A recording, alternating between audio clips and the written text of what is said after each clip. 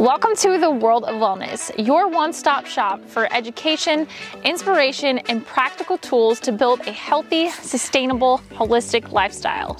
I'm your host, Megan Zucker, and together we're going to get fit, feel good, and have fun. Let's do this.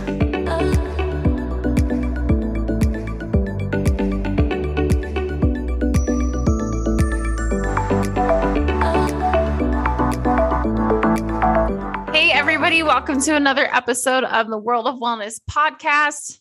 I'm your host, Megan, always happy to be here.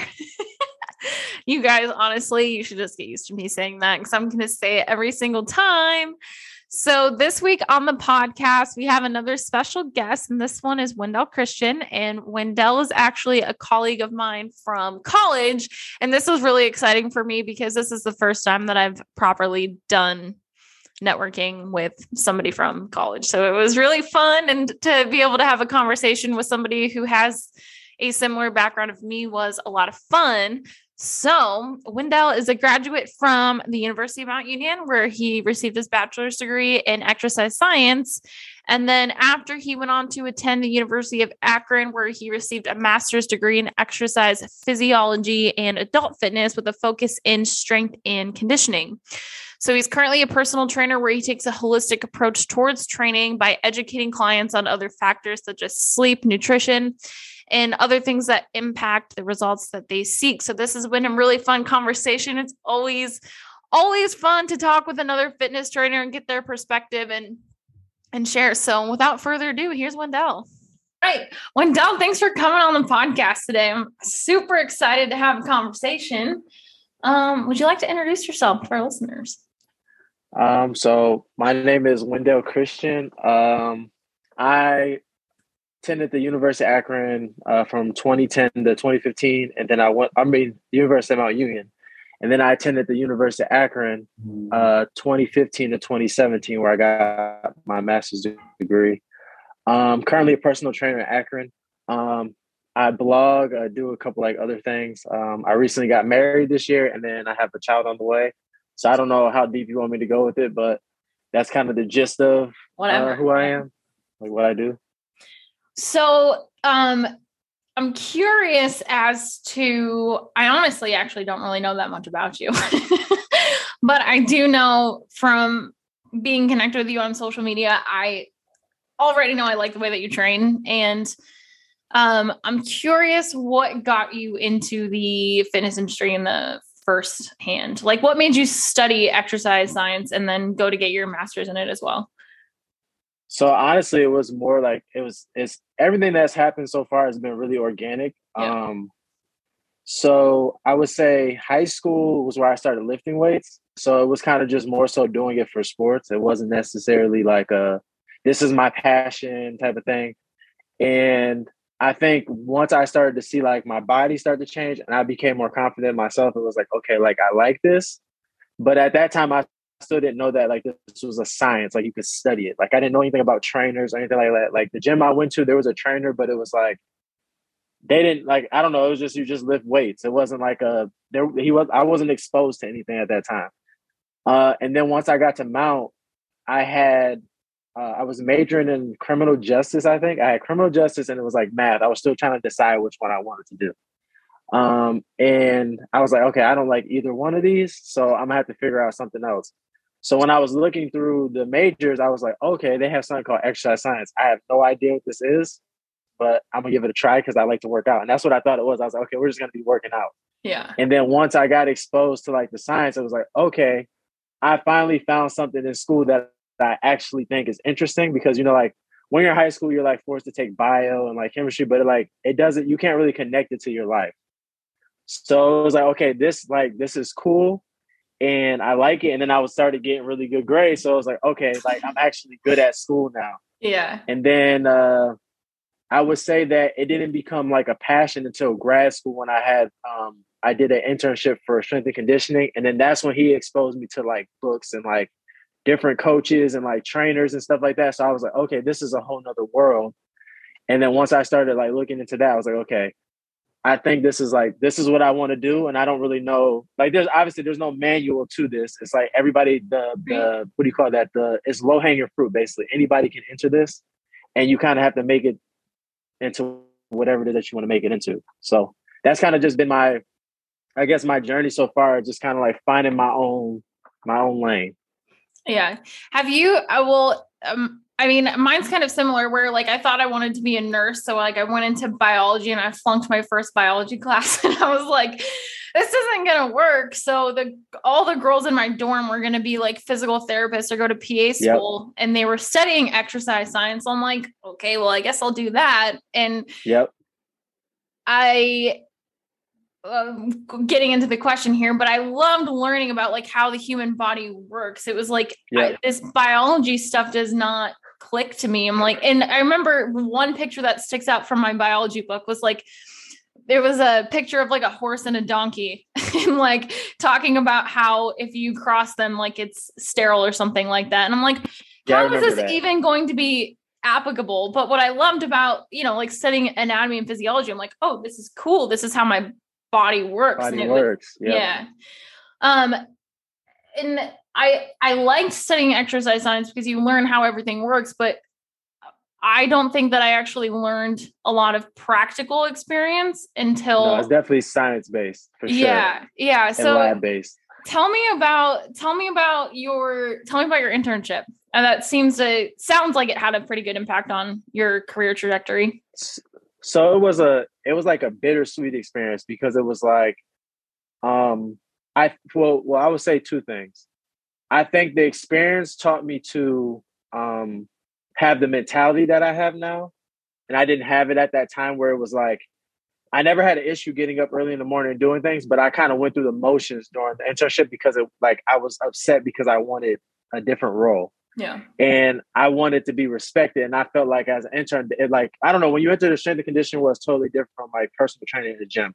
And there's like ranks and it's a lot of egos that's involved, right? So you have the assistant coaches, you have paid interns, and then you have the interns like we were from school where it was like we weren't getting paid. So we're like bottom of the barrel. So it's like you're getting yelled at, cursed at, like you're basically getting treated worse than the players sometimes. You got to clean up. So the great part about it was that he was very, He was very informative. So like he gave us book recommendations. We were involved in like programming and stuff like that. So I guess it took school and like made it make sense. It was like, okay, there's a lot of things that we are taught in class that don't matter, right? Like most clients don't care about how myosin and actin work or like stuff like that, or like certain biomechanical terms. They have no idea what we're talking about, right? That's like for us to nerd out on, and I like that stuff. But it was like this made it make sense, and it was like, okay, there's something here. Like I don't necessarily want to do this, but I do know that I like the training aspect and I like the learning aspect. Like there's so much more to learn, and that was the best part about it for me. Now the other side to it was just like it was the ego. So it was like, okay, this is definitely not a lane that I want to be in because I don't know if I can handle like being talked to that way. And I don't know, it was just something about the setting. It was like, this is just not for me. Like I'd rather be one-on-one, and I do group classes now, but I like one-on-one better. I think it's more personal, and you can spend more time teaching that person versus being in a gigantic group. And then you're trying to basically get everybody to buy in, and you're dealing with a bunch of different personalities. So, and I think that's the other part that people don't realize when it comes to training is that it's like a lot of it is psychological, and you connecting with people. So, because it's like you can know everything in the whole world, but it's like if you can't connect it or get people to connect to it, it's hard. And that's definitely been the struggle for me, especially as a trainer. I think that's most people when they start off. Yeah. It's interesting. I mean, I can't even imagine what I can put myself back there, but thinking about my first ever training job, like I really only had one at the gym that I ended up buying, but I can't even imagine what kind of trainer I was in 2015.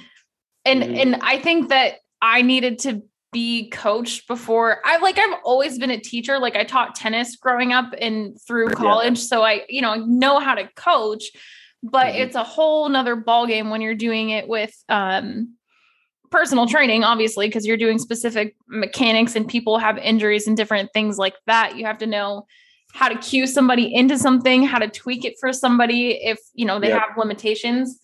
But it was interesting working with new people because they're new trainers because they have no idea like how to coach any of that. So you kind of have to have the experience to be the coach with it.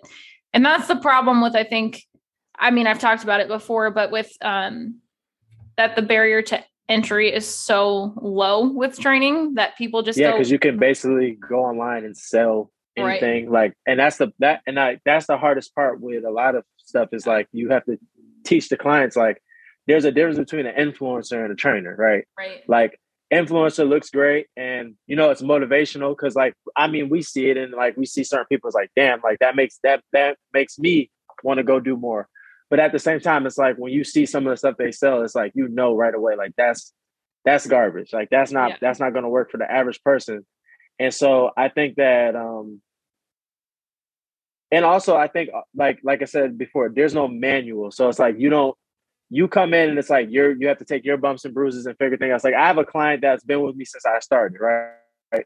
And he's literally like been through every type of style, every type of change up I've had. Like there's things like I have videos I look back on. I'm like, I can't believe I had to do that. Like that's terrible. Like that's horrible. Just the whole process. I mean, even getting on the phone and talking to clients, like that's nerve-wracking in the beginning because it's like, you don't know what to say. Because a lot of these certifications don't really teach you, like coaching is an art more than it is a science, in my opinion. Right. Because I feel like some of the best trainers in the world are not very science-based. Like they have bare minimum and they know how to give them to a client and they get them to follow through. Right. And so, like I said, a lot of the science stuff is for us to nerd out on. And obviously, like I tell, like there's a girl that I'm working with now. She just became a trainer. I tell her all the time. I said, every time you feel like you have something figured out, you're going to have somebody come in and mess it up. It happens every time. Yeah. I think I have something figured out as far as like lower back or some weight loss idea, and somebody will come in and don't understand what I'm saying or be able to apply it. And so I told her, I said, it's always going to be a learning experience, even for us. The second you think you have it figured out, somebody will come mess it up.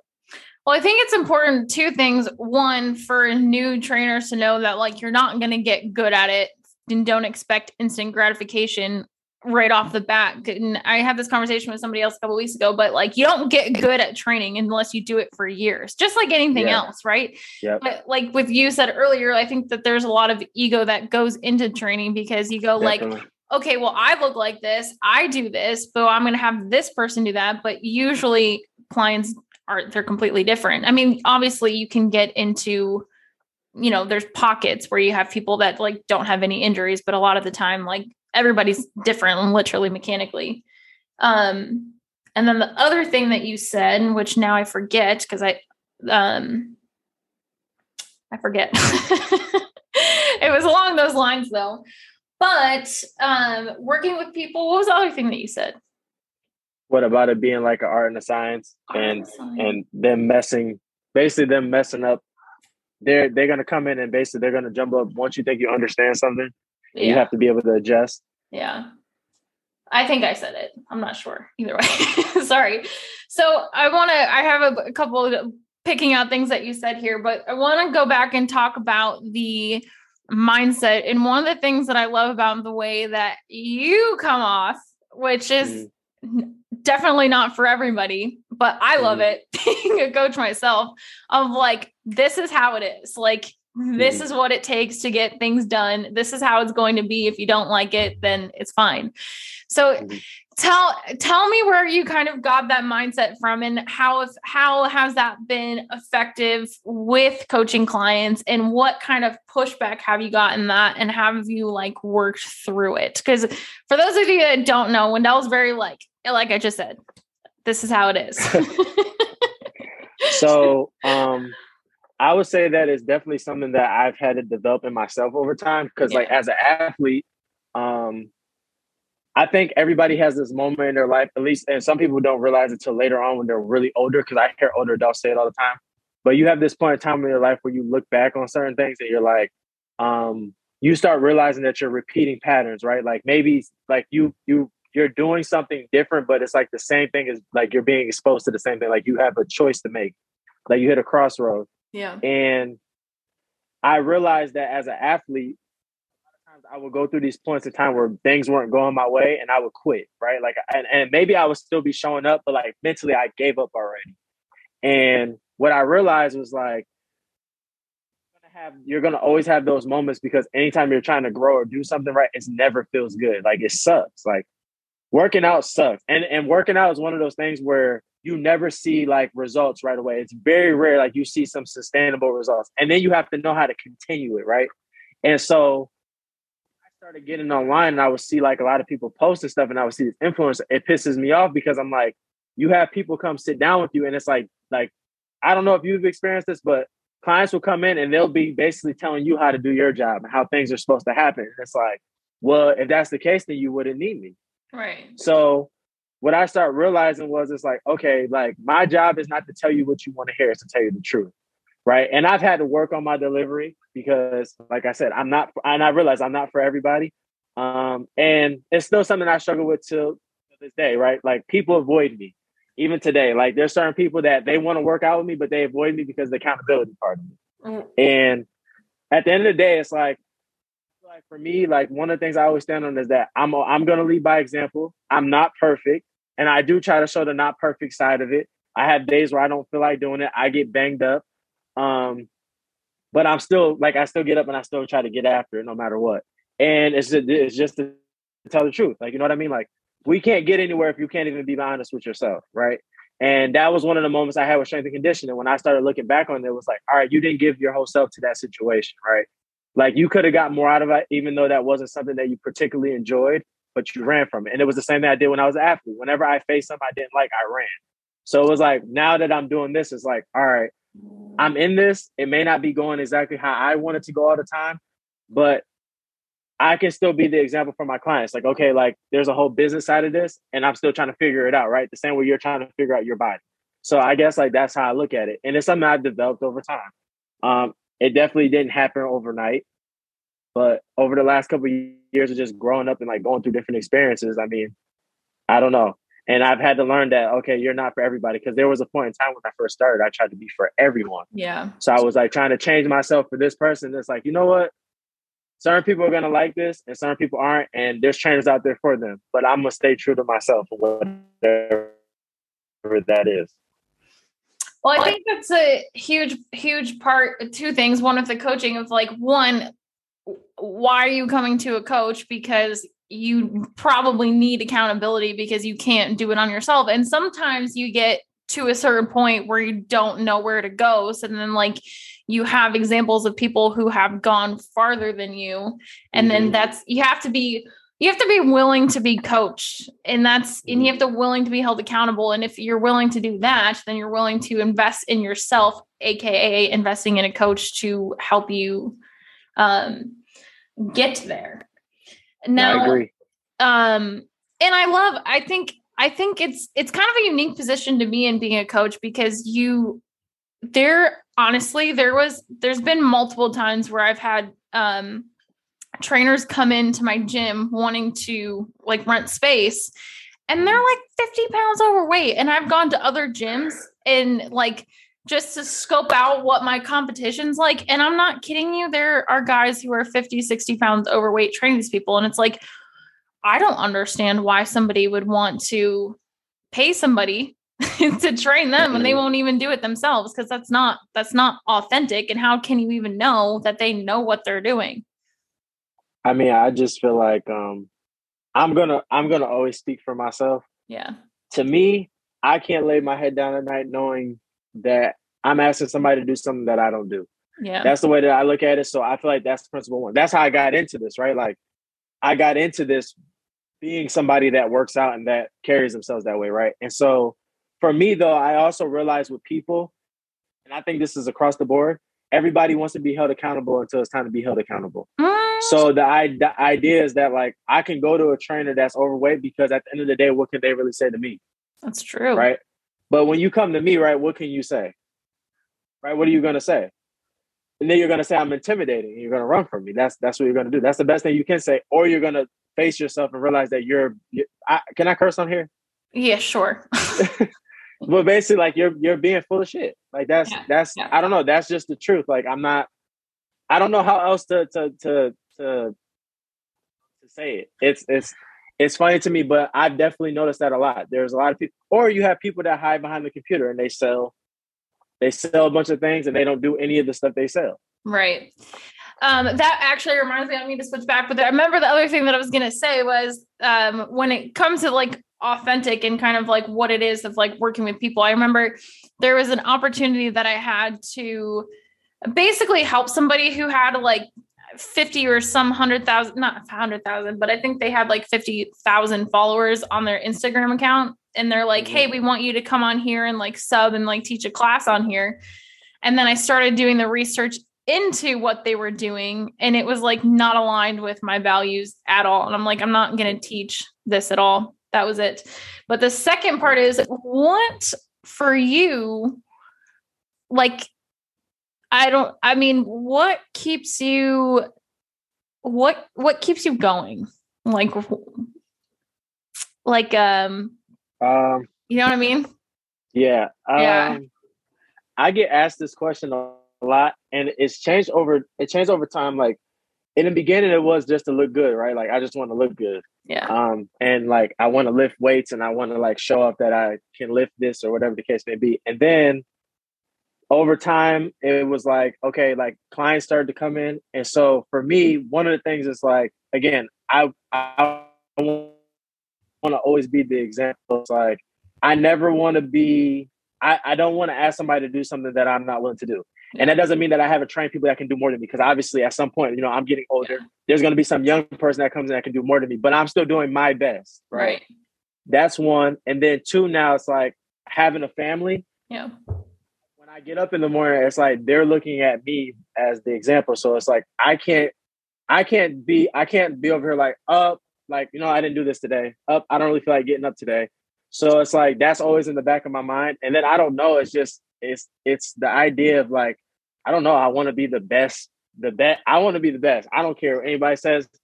You can say gotta come with all these other things. For me, it's like, I want to be the best. Like, I don't care. I want to be the best trainer. I want to be the best that I could possibly be. And I don't know. For me, that's what drives me. I don't know. Like, I ran a marathon this year. I never thought I was ever going to run a marathon. I never thought that was going to happen. And I guess I'm starting to get to that point in my life where I just realize it's like, I could sit over here and like, set limits for myself, or I can try to push past those limits. And I made a quote up like last year, basically saying some people fight for their limitations and other people push past them. And basically, like a lot of people, when you start realizing, when you sit down and talk to them, they set limitations for themselves. They tell you what they can't do, what's not going to happen. I'm this age, so, and then like you get all these excuses. And then, so basically that becomes the story for everything. Right. My kids this, my spouse that. And so, for me, it's like I'm approaching 30, so it's like I want to redefine what dad bod is. Like I want to do all that stuff. So like that's I don't know. That's kind of what keeps me going. It's interesting. I've learned this through my experience, and it sounds like with you too. But exercising specifically is such a point of reflection. Like you were saying earlier, like people are afraid to like actually face themselves, and you really do get shown yourself when you're like going to do something that you haven't done. Like, for example, which this is actually hysterical. I haven't even told you and I'm laughing at it. Yesterday I was going to a gym, and I've been thinking in a while. So when I was actually in college, I was lifting with somebody, and I hadn't really lifted heavy before with a barbell or anything. And he like threw 2 25-pound dumbbells on my back with a bar and was like, here, squat this. I'd never done it before. And so I got hurt. And then so it's like taken me a long time to get the courage to lift heavy. And then for the past year, I was basically been working out at This home. Was with a trainer? No, it was definitely not a trainer. It was like somebody on the track team. Okay. I was about to say, whoa. Yeah, no. So, and he was younger than me too. Okay. Anyway, so I've been thinking the past couple of days, like, and it's like, I've been lifting with a bar for the last week or 2 weeks, maybe. And this is the first time that I have. And I'm like, all right, I feel good. Like, I feel good. Like, not lifting maybe more than 135, but like wanting to push myself and knowing that I can, but I'm like, I'm afraid I'm going to get hurt. I'm afraid I'm going to get hurt. And you know, it's funny. I go to the gym yesterday and I get hurt. Like, I've been thinking that I'm going to get hurt doing something, but literally I was doing a hip swing and kicked something and cut my leg open. Oh, wow. It's ridiculous. Like, but I think that's a good example of like what the stories you're telling yourself. Like, I've been telling myself I'm going to get hurt. I haven't gotten hurt in a while. And then I hurt myself. And the same thing that like people can tell themselves the story of like, I can't do this because I have this to do. And then they just don't do it. Do you find that long explanation? Do you find that exercising is a point of reflection for like the things that are going on in your life personally? Does it give you like a space to reflect on it? Or is it more just like, this is all I'm focusing on for you? I would say both. Yeah. I would say, I guess the great example would be like training for the marathon, right? Mm-hmm. It's obviously out of my domain, my normal domain, because all I've ever done was lift weights. Like, that's always been my thing, lifting, right? Or training, right? Yeah. And so crossing over to running now, it's like everybody thinks you just put your shoes on and run. But when you actually start getting into the training of it, it's like, okay, there's a lot more that goes into this. Like, your shoes matter, hydration matters, pace matters, breathing matters, cross training matters, and fitting those things in. Different types of running matters. And so what I started realizing was, and I started realizing this early on, but when I was doing that, it was like, okay, training is somewhere where it's like a controlled environment where you basically can teach yourself to deal with discomfort, right? And being pushed out of your comfort zone, right? And so it's parallel to life, right? Because your body doesn't really understand stress. Like, stress is stress, right? And so it's like, if I can deal with being basically, if I can deal with something that is taking me so far out of my comfort zone or making me so uncomfortable, I probably can deal with other things in my life as well, right? Yeah. So when those things come up, it's like, okay, I physically have been here before. Like, I know what this feels like. I can get past this. Yeah. And I think, and also I believe, and I've experienced a lot of times being out there running. I think we do this thing where, like, let's say for instance, like I had a half a marathon to run on Saturday, right? Mm-hmm. And so it's 13.2 miles or 13.1. And I know that I got to run 13.1. For some reason, when I get to mile 12, my mind starts shutting down because it's like, okay, you're getting close to the finish line. And it's like, it's preparing you to get there, right? But then when I come out and run 16, it's like the 13 was nothing, right? Because I knew I had 3 more miles to go. And so what I realized was like, you mentally can push yourself past what you actually think you can. It's just we set barriers, right? Automatically. And obviously there are barriers, right? There's a point in time, like, if somebody's physically not built to run a marathon, they're not going to make it to the finish line. Like, that's just facts. Like, you can do all the mind stuff all you want, but there's a good chance if you didn't train for it, like, and I've seen people out there that didn't train for it and they didn't make it. But I guess what I'm saying, like, there's certain points that you can push past, and I think we mentally set those barriers, right? And your brain's going to get you there, and it's going to shut down. And so when it comes time to, like, okay, this thing is pushing me past that point, most people they already done set their limit. Like, this is my limit and that's it. And so I try to do that with clients, definitely. Obviously, you have to know who you're working with, because some people, you'll run them away if you push too hard. So it's definitely been an experience for me, though. Well, and I like what you're saying too. And the brain wants to keep us safe, right? It wants us to keep us happy and safe. And if it doesn't know what 13 miles feels like, or if it doesn't, like, if it hasn't done these things, how are you going to know that you're even capable of doing it? There's like that fear of the unknown. Yep. Yeah. But you never know until you try. And if you see other things that are possible, like, let's be honest, like, we're not trying to do something here that nobody's ever done before, but like, just break past our own limiting beliefs. And I mean that, like, sure, you and I, and then also clients, they don't know. They don't know that they can lift 100 pounds if they try. They've never tried it before. They've never worked up to it. And that kind of it's what happens with me. I get up to a certain point where I know this is my comfort zone, and I don't know what's going to happen when I get out of this comfort zone. And I think that's common. And so if maybe for yourself, or if you find somebody else who's kind of at that hitting point, like how do you help them get to that next level and expanding their comfort zone? So I train a lot of women. So for them, a lot of their uncomfort zone is that they don't think they can lift barbells. Like they just think, like for some reason, when people see the barbell, it's like a 1,000-pound thing. So I guess I just naturally have a very just like, I don't know, like this is what we're doing today. And I don't know what it is. I think it's just my energy. Like, so I guess an example I could give is like, I have somebody where she came in, she never lifted weights before. She basically, this was her first experience ever being in the weight room lifting weights. She'd done cardio class and stuff like that. So we started off just body weight stuff. I just had her like kind of just going through basic movements, squats, push-ups. Then we moved to dumbbells. So I for me, it's like, I think I have a very good feel for the weight room and understanding the person. Obviously, you go through an assessment and stuff like that, right, but you still have to, like, it's still art to it. Like, you still have to know who you're dealing with, right? Because you can have somebody that can lift a bunch of weight, but they're mentally just not there yet. So a lot of it is learning how to listen to them, to the stuff they say, and then it's paying attention to how they respond, right? Because sometimes you can have somebody come in and it's like, you can tell like, all right, I know I can push you a little bit further the next time you come in.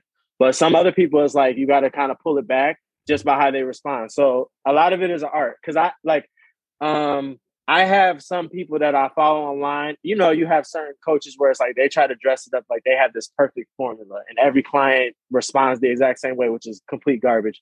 Because again, like I said, you'll have somebody come in the gym and you think you have it figured out and they'll mess it up. Yeah. And so my experience has just always been like, you have to learn how to listen, and then it's just paying attention to how they respond and what they're saying to you. Yeah. And then it's like, you know what I'm saying? It's you're not going to always succeed. I don't succeed with every client. Certain clients like, okay, this is not the right fit. Like this isn't working. And that happens. So I think a lot of trainers are afraid to say that, and they have to make it sound like every client they get, it works out perfect. It doesn't for everybody. So yeah. I mean, that's where different personality types come in too. And I think that's where the art form as a coach, like coaching isn't just let me teach you how to get into an exercise or how to instruct one, but it's also like, how do I best connect? Yes. Thank you for saying that. Connect and communicate with this person for them to get where they want to go. Go ahead. Sorry. I definitely agree. Cool. No, I agree. I definitely agree. So I actually am quite curious. I don't know what I was looking at, but I was watching, I don't know if it was on your Instagram or on your Facebook, but I was watching a video of, I would love to be able to do this. I definitely can't do this, but it wasn't you. It was a client doing a push-up he had his toes on the stability ball, and then he had his hands on bands hooked around a barbell rack with doing a push-up. Do you know what I'm talking about? Yeah. That's my oldest. That's my longest standing client. Yep. Cool. Kevin. Yeah, I know you're talking about. Yeah. Okay. Cool.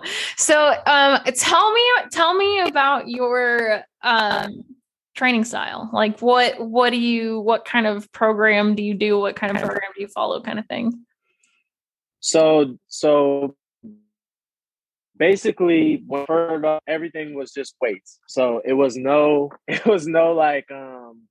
like, yeah, we might do body weight stuff or whatever, but like I was completely into like barbells and dumbbells. That was it. Like I don't want to see a cable machine, none of that stuff. Like we're just gonna live. So the first guy that I ever got, I didn't interview him well. Like I didn't do a good consult. Like we sat down. He told me a little bit about himself, but I didn't ask good questions. So come to find out, the guy had like a CrossFit background and he hurt his back really bad. Like he had been to like a bunch of different PTs. And I had no idea. So we went right into barbell lifting. So within like 2 weeks, he's like texting me. He's like, hey, he's like, I can't get out of bed. Like I can barely put my pants on. So at that time, I'm like, I have no idea what I'm doing. The only thing I know how to do is like lift weights, right? Like that's basically my background. So I start looking up all this like corrective PT stuff. I have no idea what the hell I'm doing. So like I'm trying to get him to do it. And he was getting better, but it was like constant relapse. Like I didn't know how to like set it, like give him homework and stuff like that. I had no like understanding of that. So I ended up losing him, and then that's when Kevin came in. So Kevin's a runner. So with him, he's not a real strong big guy. So a lot of it is like I had to teach him movement. So I ended up getting certified. I don't know if you heard of DBC in Miami. They're like real big on biomechanics and stuff like that. So when I started getting exposed to their stuff, I started like some of the stuff I had started doing, I started to see them do it. So it was like a lot of different like corrective things, and they kind of got they're like kind of getting away from like just straight barbell lifting and dumbbells. So for me now, when I bring somebody in, we go through an assessment. So it's really just a movement assessment. I'm starting to get add a little more stuff to it, like what do you call that, posture analysis and stuff like that. I'm starting to like learn more of those different things. But for the most part, it's a movement assessment. So like we go through squat, push up. I'll check out like lower abs, different stuff like that. And then from there, I kind of make the program based off their experiences, what I saw, and then we build from there. So certain people, like they have a fat loss goal. The beginning phase is going to be more so like work capacity. So it's going to be high reps and it's going to be constant movement. So it's just getting them moving around. Yeah. If I bring somebody in like me that has had experience lifting weights, we might start off with the strength phase. So it just depends on what the goal is, right? And like what we're training for. So like for me, like I have a guy that I'm training for a show right now. So right now we're going into like a break-in phase where it's high volume, but it's going to be big compound movement. So we're not doing a whole bunch of corrective stuff because he's not really dealing with anything major. From there, we go into a strength phase. So that's going to be more lower reps, heavier weight. And so basically we hit both sides, and then we kind of going to go right into that hypertrophy phase closer towards the show. And obviously the diet matters when it comes to that as well. But as far as training styles, that's kind of how it is. There's definitely assessment first. I definitely don't normally train anybody without doing an assessment first. And then it would just depend on what the goal is. Yeah. So I'm a big fan of like circuit training, and I like barbell complexes. You can turn them into dumbbell complexes. And then for me, I had a point in time where I was just doing powerlifting stuff. So it was like deadlift, bench, squat, and because I didn't have a ton of time. So again, it would just depend on what the person's trying to do and what's required of the goal. Yeah. That's another thing. Like, you have to tell clients that as well. It's like, what's required for this? Like, you know what I mean? Like, you have to do what's required. You can't say, hey, I want to do a powerlifting competition, but I only want to powerlift once a week, and then I want to do Zumba the rest of the week. Well, you're probably not going to do well in a powerlifting competition. That's not what's required for it. So, it makes me think. So the way that I follow NASM's program pretty closely, not specifically like what they do, but like with stabilization, endurance, power, hypertrophy, and strength. And, I've had new clients come in, and, I always start new. If they have some experience, I start them with stabilization 100% just to get their nervous system firing and create some body awareness. But then I've had them go and be like, well, I want to be doing the, they want to be doing like a let's say deadlift, for example, but I'm like, okay, but you can hardly touch your toes. You do not have the range of motion to do this. So we need to and that's where, again, this is another art of coaching, of being aware of the client and then having them like, okay, here's how we're going to educate you to get you to where you want to go. You just have to be patient with the process. And that's hard, especially in like our world today with social media, where everybody just puts up like, hey, I'm doing this big final result. Yeah. Or the final. Yeah. The after picture. Like I've had clients come in where they have like first of all, this is one thing that I had to establish when I started getting into this too, because like I think a lot of times clients cross the line where they come to you as a trainer and it's like they expect you to be a PT and a chiropractor and everything else.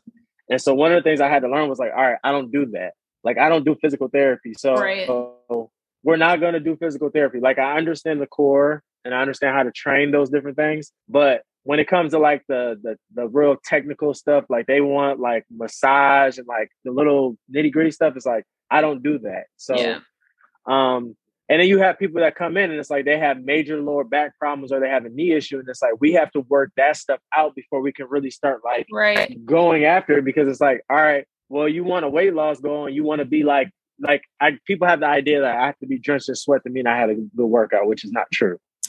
And so I think I think it's communicating that to them, and then also them realizing that it's a process, right? It's like, because I think Instagram again gives it a bad rap, where it's like you see the person on there doing the ab workout and you think that's all you have to do, Right. and you get abs. Also, it's like you can get results in 30 days, but it's like, do you know how to keep the results? Right. Because that could be a 6-month process versus like, yes, you got results, but it's like now you have to learn how to actually keep that or make it better. Yeah. I think that's the hard part, especially because like once you start seeing a little bit of a result, then it's like, oh, well, I do this, so now I can have this pizza, or now I can, so it's kind of like almost like it goes into, and the other thing I see is, well, I'm only going to exercise so I can just eat this food. Yeah. And they think it's a finish line. So it's like, once I do this for 60 days, and I lost 20 pounds, it's like it's a finish line. And I laugh sometimes because I'm like, don't you see that I still do this regularly? Like, I've been doing this for like 15 years. Like, I've been working out 15 years. It has not stopped. So why do you think that you get 60 days and then like you get this result and all of a sudden you can just sell off into the sunset? Like, it doesn't work like that. There's no finish line. It's like, a lifelong process. It may change. Yeah.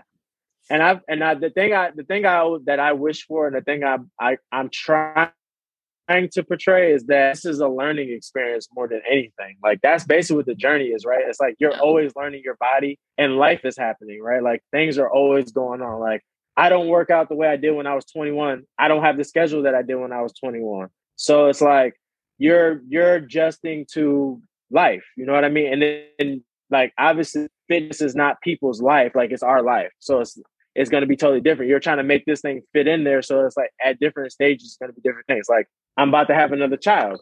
So it's like my schedule is not going to be the exact same. Things are going to change. So it's like I have to be able to adjust to that.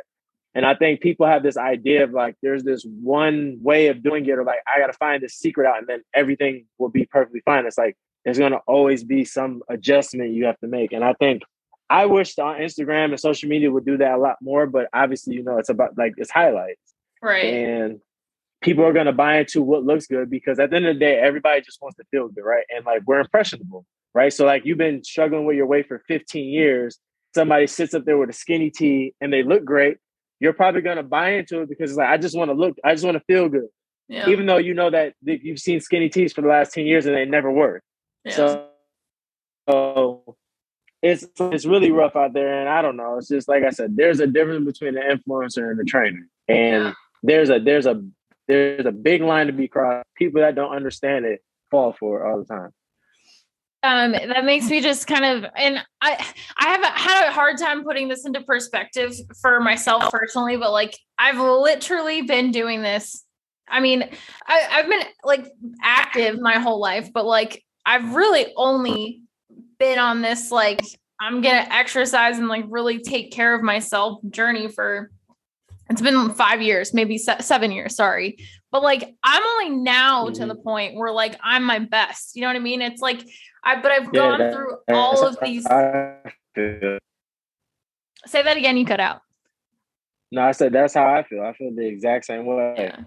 So, and I think that also comes to realizing, like, we're talking about the process, but you see any expert in anything, they've been doing all this stuff for 10, 15, 20 years. They don't just become an expert doing it for 1 or 5 years. It takes a very long time.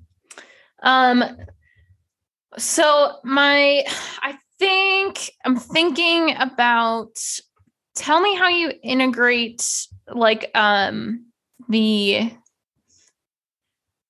don't want to touch on this too much, but how do you integrate the holistic aspect to it? So like the other aspects. So like in my brain, we have like, recovery, nutrition, mindset, exercise is kind of like part of this holistic whole. How do you incorporate these other things into your training? So over time, but just like the interview process with clients. Yeah. So you sit down, it's like, you're asking about their training experience, and then it's like more so finding out what what goes on outside of the gym. Because obviously, like the easy part is once you come in, right? Like you're following what I'm saying, right? But the hardest part is like coaching them outside of that because now I'm not in front of you. So, like I just asked, so like, how's sleep? Like, how's your sleep? Tell me about your sleep. Do you get 7-8 hours a night? Is it regular? Do you work overnight? Do you have kids? Obviously, like kind of how the dynamic works. Stress, like how do you like your job? A lot of people don't like their job, so it's like that's high stress. And then the nutrition piece is more so of like, so one of the issues I used to have was I would give people this like I had like this 25-page guide that I made, and I would give the guide out to them because I was excited about it because I was like, okay, like people need to know this, and like I think this is cool, so they're gonna read it. They think it's cool, so then they come in, they don't read it, or they're trying to do every single thing the guy says because like I understand like kind of how it works, so it's like they're trying to do everything on the guide. So what I've done was like I have multiple different guides that I would give out, but what I do is I kind of like, so for the nutrition piece, I'll be like, all right, well, do you cook at home? Like that's one of the main things. If you don't cook at home, all right, so for some people, it's like, let's write down 10 things that about your diet that you would want to change, right? And let's just focus on changing one thing at a time. So maybe we'll spend 2 weeks on just doing this one thing. That's all I want you to focus on. And then after a month, 2 months, 3 months, that's a whole totally different person, habit-wise, because they've changed 10 things. And so I think it really just depends on who the person. If the person has experience like counting macros, understanding macronutrients and calories and stuff like that, then we can go more into like tracking things and putting a quote unquote meal plan together. And as far as the sleep is concerned, it would just depend on who the person is. Like if there's somebody that sleep is an issue, well, then we'll start with sleep, obviously, because that's a big deal breaker for a lot of people. They even have it now. So it's like, all right, how can we set up a sleep routine where we follow that on a regular basis?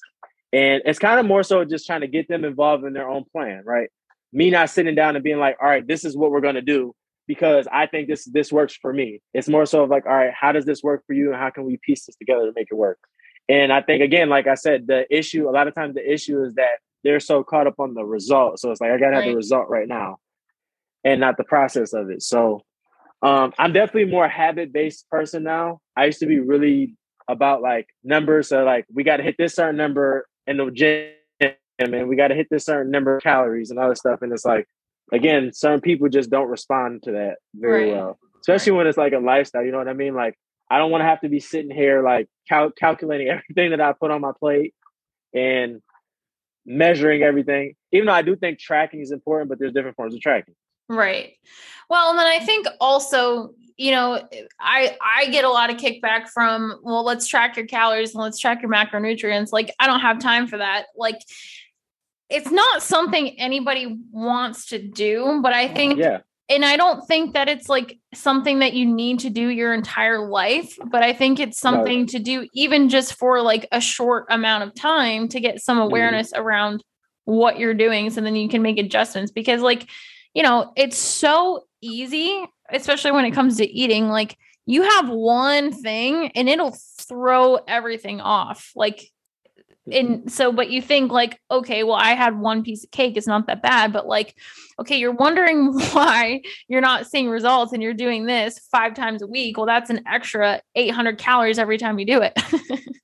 You know, so I think exactly. Go. Yeah. And it's, I think so. And I think that's probably the biggest issue with most clients is like, as soon as you're like, yeah, I want you to track your calories or put like, so like I use MyFitnessPal with a lot of people. So I'll just be like, I'll tell them like, download this. And I just want you to put your food in there as best you can. Don't worry about the goal that they set for you or anything. I just want to see that you're logging it every day. Yeah. And we're just going to do that every single day.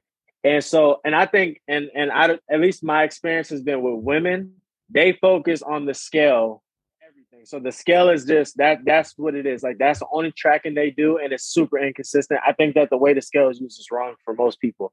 Yeah. And so it's like, well, you expect your weight to change if you're not tracking anything else. Like if you don't track your food. And so for most people, I'm like, you want to intuitively eat, but how can you intuitively eat if you don't even know what you're doing? Yeah. So it's like, we have to track it some way. If you're not going to track calories, we at least need to know what you're doing. So like, cause a lot of times people will come in and they'll say, well, I eat pretty good. I eat this, I eat pretty good. Okay, well, show me. I want to see it. Show me. Yeah. And a lot of times you could tell right there if you're going to deal with some BS because they don't ever show you. So it's like it's automatic. You're automatically being exposed. I think it's when it comes to this and exercise and wanting to be a certain way or even look a certain way, it's kind of like two things. One, why do you want to do this? And what are you willing to do in order to do that? Because it's going to require you to get out of your comfort zone. And why is it important to you? But then also, like, you have to make these things a priority. If you actually want to lose weight and burn fat and get stronger, like, you have to make it a priority. And sometimes it's not.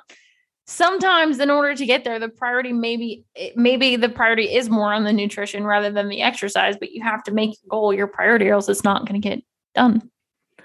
Absolutely. And I think because I have like one of my family members that I know, he has a gym, and I had sold him a guide, like a nutrition guide. And when I was on FaceTime talking to him, and I was explaining to him the guide or whatever, he was looking at me like I was crazy because he was like, well, he's like, you need to make this more simple so they can just like follow it to the T. And I was like, bro, you have to coach them. I was like, it's just like being in the gym. I said, you can't give somebody a thing and just be like, yeah, follow that. They're not going to do it. And that was the case. They don't need you. You can, like, anybody can go find a meal plan online right now. There's millions of them that are free. That's not the hard part. The hard part is getting them to do it. Right. And so I just put a guide online to sell on my website. It's like the thing that I put up to sell ever. And the beginning of the guide talks about life adherence principles. And basically these are just like principles that people that get results, this is what they do. And one of the first things was like, you have like those 4 stages. So it's like unconscious incompetence, conscious incompetence, and then conscious incompetence. I'm probably mixing them up, but there's like 4 stages. Most people are stuck on the second stage where it's like they know they're doing something wrong, but they're doing it anyways, right? They don't have that like it's your job to kind of get them to get that switch where it's like they start taking action on those things. And that's hard for us as trainers because like you have to connect with that person. But what I start realizing was it's like, all right, write you a meal plan out, but what does that matter? Like, what does it matter if you're not going to do it? You know what I mean? And so like, it's a whole nother coaching aspect to it. It's like, I need to get them to follow through on those things. And so what I realized is that like getting somebody to come into a gym 2 times a week, they haven't been doing that.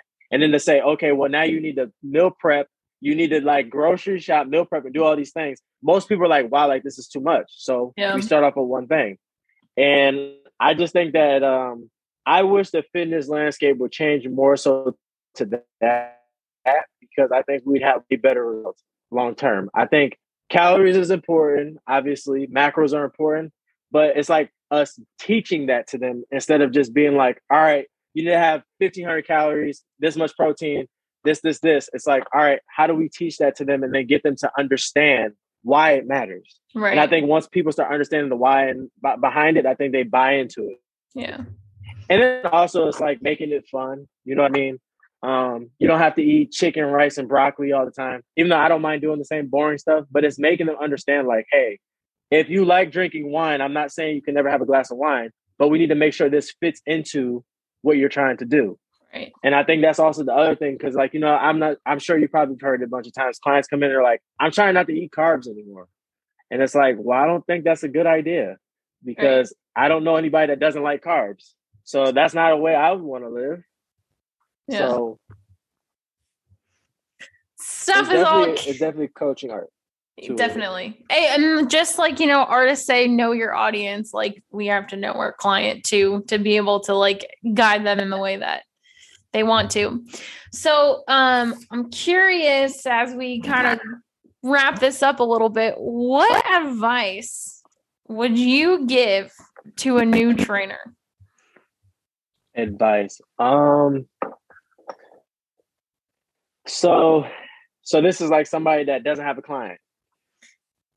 Yeah, or they're just like starting off. They haven't done it very much. Like, what's one thing that like you know now that you wish you would have known when you first started? So the first thing, I have a couple of things. So the first thing I would do, and I did this with this girl that I trained. She just became a trainer. I gave her a journal, and I told her, I said, if I had this 5 years ago, write down ideas, write down what you don't like in the gym, write down what you hear clients say to you, because there's like patterns to it, right? And then you start learning your style. Because a lot of times I think, at least for me, I've stumbled along the way is that like I get caught up watching somebody that's having success and I start trying to beat them, right? And so I think a journal is good because you can reflect regularly. Like, all right, it's almost like you're having a conversation with yourself, like you're reflecting on yourself, right? Because there's a lot of stuff going on that you're not going to be able to remember all the time. And then the other thing would be patient, because in the beginning, like it's not gonna be fun. Like you're not gonna have a ton of people. You may be at a gym where you're not getting paid a whole lot because you're not independent. And then the other thing I would say is be a lifelong learner, right? The certification is just a starting point. So you have to be willing to like go out and buy books and different courses, and be willing to like go on YouTube and learn different things. Be willing to learn other people's style. I definitely didn't have that at first. I was always curious. I became a reader. If you can see my bookshelves over here, but I have like two big bookshelves over here. It was definitely not something that I was doing in the beginning as much. It's something that had grown on me over time. And then I would say the last thing would be is like find somebody that's where you want to be, right? And focus on their stuff. Right. Like jump around to like bodybuilder guy and this guy over here doing functional training and this sports coach, and like it's nothing wrong with looking at people's stuff, but find somebody where it's like, all right, like this person's kind of speaking my language and like this is the direction I want to go. Yeah. Because I think there's like so many different lanes, and it's like you can become a jack of all trades and you're trying to be everything for everybody. And then like, and that's the same. And I think over time it's like find your clientele. You're not going to be for everybody, and you can't be for everybody. Yeah. And that's like a place that I'm in right now. So it's like I'm starting to kind of get to that place where it's like I'm speaking to a certain audience, and I don't really care if you're not feeling what I'm doing or whatever, there's somebody else out there for you. And there's nothing I can do about that. But I definitely think the journal is super important. You should definitely journal regularly, write stuff down. And if you plan on having a gym or your own business, like, you know what I mean? That's your business plan, because now you're kind of getting your ideas kind of in one place. I'm curious, what's your like ideal client like? Ideal client. So I had this dream at one time where I wanted to train athletes, and that was like it. So I wanted I'm not against it, obviously. I wanted a professional athlete that basically would come in, they can do everything, but it would be just a teaching process. And I wouldn't have to I think certain clients come in and it's like, you gotta go through all this corrective stuff. And sometimes it's like boring. It's like, this is the boring stuff. So I wanted somebody that I can take them there. Yeah. And we could somebody that's like me, myself. Over time, it was like, I want somebody that's mid-30s, 40s. They probably were an athlete in the past, but they have kids and a business or whatever, but they're serious about their health. Like they really want to change that. Right. And they're trying to make it into a lifestyle. That's basically what my whole brand is about. So that's kind of where I'm at, whether it be male or female. That probably be my ideal client. But they're serious about it. It's not like they're teeter-tottering around and they're trying to figure it out or whatever. Like they want to make a change. They're here to make a change. And for me, obviously, I'm always for taking the athlete, because I was one and they're fun to work with. Even though you'll realize that athletes sometimes are the worst. They have some of the worst movements of everybody. They're just very gifted. Yeah. There's some people I work with and I'm like, wow, I can't believe that you actually get away with that for this long and haven't been hurt. Yeah. Or they learn bad habits from college. You know what I mean? Because when I was in college, it was how much weight can you lift? There was no, you weren't being critiqued on form like that. It was then you're trying to push just as hard as the next person next to you. God, I remember now looking back at this strength program that my tennis coach had me going through, I was like, this helped nothing in the way that I treat. I mean, it's why would I need to be bench pressing heavy weight and up my weight or leg pressing? What I should have been focusing on was stability, power drills, agility, stuff like that. Sure, that yeah, the strength has its place, but like, you know, whatever, you know, it wasn't connected. I also feel like this big functional movement, what do you call that? Like culture. Yeah. I feel like that really wasn't a thing when we were in college yet. True. It was still like very prevalent on like lifting weights. I feel like the last 5 to like years ish, once we got out of college, it started to shift, and now like we're in this whole, everybody's trying to do the next cool functional training thing or core thing, and you see like people with these bands and all this other stuff. Yeah, and it also could be like, I didn't even learn about stabilization training until I moved out here in 2015. So it also could be like, you know, I would say California is a little bit more progressive than Ohio. So like there's going to be different people, different experiences, and the lifestyle is all just active in itself. Yeah, you definitely have to be looking to get better. Even like mobility stuff. Like I didn't get exposed to that till strength and conditioning. I had no idea what that was. Like he had us read Supple Leopard by, what is the guy's name? Kelly Starrett. Yeah. And that was my first exposure to it. I was like, I don't know what any of this stuff is. I just knew how to like work out. So I think mobility training, all that stuff. I mean, I think a lot of that stuff just became a very prevalent thing. Yeah. Well, this has just been an absolute blast. I feel like we could probably talk another hour. Yeah, definitely. Cool. Well, thanks for coming on today. I'll have to have you back again. No problem. Thanks for having me. Yeah. And definitely. Then where can people find you? So my Instagram is at Undefeated Fit Life. My website is www.undefeatedfitlife.com. My Facebook is my name, Wendell Christian Jr. So I have a private group on Facebook. I haven't started a business page on there. So mainly Instagram. Everything gets filtered through there as far as fitness stuff. And much like my life, like I kind of show everything. So you go on my story, I post stuff on there, like stuff I'm doing throughout the day or clients. So, yeah, I think that's about it.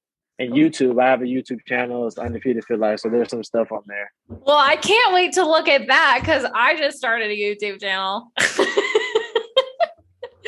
Yeah, so I have some like workout videos on there. I haven't done a ton on there yet, but cool. Well, I'll link to everything in the show notes, and then we'll look forward to having you back again. Yes, ma'am. Sounds good to me. Cool. Thank you. All right. If you want to learn more about Wendell, head over to undefeatedfitlife.com. That was such a fun time talking to one of my colleagues. So thank you, Wendell.